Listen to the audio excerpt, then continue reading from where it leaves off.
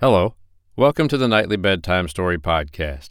I'm Kevin Hayes, the Storyman, and tonight I'll continue to read you the story of Dr. Dolittle, written by Hugh Lofting. Tonight I'll read you Chapter 20. I hope you like it. The Story of Dr. Dolittle, written by Hugh Lofting. The 20th Chapter. The Fisherman's Town. Gently then, very gently, the doctor woke the man up. But just at that moment the match went out again, and the man thought it was Ben Ali coming back, and he began to punch the doctor in the dark. But when John Dolittle told him who it was, and that he had his little nephew safe on his ship, the man was tremendously glad, and said he was sorry he had fought the doctor. He had not hurt him much, though, because it was too dark to punch properly. Then he gave the doctor a pinch of snuff. And the man told him how the Barbary dragon had put him onto this rock and left him there, when he wouldn't promise to become a pirate, and how he used to sleep down in this hole because there was no house on the rock to keep him warm. And then he said, "For 4 days I have had nothing to eat or drink. I have lived on snuff." "There you are," said Jip. "What did I tell you?" So they struck some more matches and made their way out through the passage into the daylight, and the doctor hurried the man down to the boat to get some soup. When the animals and the little boy saw the doctor and Jip coming back to the ship with a red-headed man, they began to cheer and yell and dance about the boat. And the swallows up above started whistling at the top of their voices, thousands and millions of them, to show that they too were glad that the boy's brave uncle had been found. The noise they made was so great, the sailors far out at sea thought that a terrible storm was coming. "Hark to that gale howling in the east," they said. And Jip was awfully proud of himself, though he tried hard not to look conceited, when Dab-Dab came to him and said, "Jip, I had no idea you were so clever." He just tossed his head and answered, "Oh, that's nothing special, but it takes a dog to find a man, you know. Birds are no good for a game like that." Then the doctor asked the red-haired fisherman where his home was, and when he had told him, the doctor asked the swallows to guide the ship there first. And when they had come to the land which the man had spoken of, they saw a little fishing town at the foot of a rocky mountain, and the man pointed out the house where he lived. And while they were letting down the anchor, the little boy's mother, who was also the man's sister, came running down to the shore to meet them, laughing and crying at the same time. She had been sitting on a hill for 20 days, watching the sea and waiting for them to return. And she kissed the doctor many times, so that he giggled and blushed like a schoolgirl. And she tried to kiss Jip, too, but he ran away and hid inside the ship. "It's a silly business, this kissing," he said. "I don't hold by it.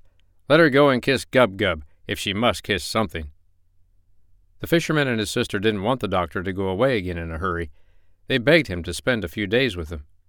So John Dolittle and his animals had to stay at their house a whole Saturday and Sunday and half of Monday. And all the little boys of the fishing village went down to the beach and pointed at the great ship anchored there, and said to one another in whispers, "Look, that was a pirate ship, Ben Ali's, the most terrible pirate that ever sailed the 7 seas. That old gentleman with the high hat, who's staying up at Mrs. Trevelyan's, he took the ship away from the Barbary dragon and made him into a farmer. Who'd have thought it of him so gentle-like and all? Look at the great red sails. Ain't she the wicked-looking ship? And fast? My!" All those 2 days and a half that the doctor stayed at the little fishing town, the people kept asking him out to teas and luncheons and dinners and parties. All the ladies sent him boxes of flowers and candies, and the village band played tunes under his window every night. At last the doctor said, "Good people, I must go home now. You have really been most kind. I shall always remember it. But I must go home, for I have things to do." Then, just as the doctor was about to leave, the mayor of the town came down the street, and a lot of other people in grand clothes with him. And the mayor stopped before the house where the doctor was living, and everybody in the village gathered round to see what was going to happen. After 6 page boys had blown on shining trumpets to make the people stop talking, the doctor came out onto the steps, and the mayor spoke. "Dr. John Dolittle," said he, "it is a great pleasure for me to present to the man who rid the seas of the dragon of Barbary this little token from the grateful people of our worthy town." And the mayor took from his pocket a little tissue paper packet, and opening it, he handed to the doctor a perfectly beautiful watch with real diamonds in the back. Then the mayor pulled out of his pocket a still larger parcel and said, "Where is the dog?" Then everybody started to hunt for Jip, and at last Dab found him on the other side of the village in a stable yard, where all the dogs of the countryside were standing round him speechless with admiration and respect. When Jip was brought to the doctor's side, the mayor opened the larger parcel, and inside was a dog collar made of solid gold, and a great murmur of wonder went up from the village folk as the mayor bent down and fastened it round the dog's neck with his own hands. For written on the collar, in big letters, were these words, "Jip, the cleverest dog in the world." Then the whole crowd moved down to the beach to see them off, and after the red-haired fisherman and his sister and the little boy had thanked the doctor and his dog over and over and over again, the great, swift ship with the red sails was turned once more towards Puddleby, and they sailed out to sea, while the village band played music on the shore. I hope you liked Chapter 20 from the story of Dr. Dolittle, written by Hugh Lofting. Did you know there's only one chapter left?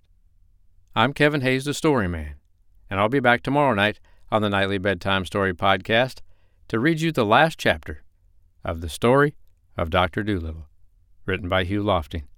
But for tonight, good night.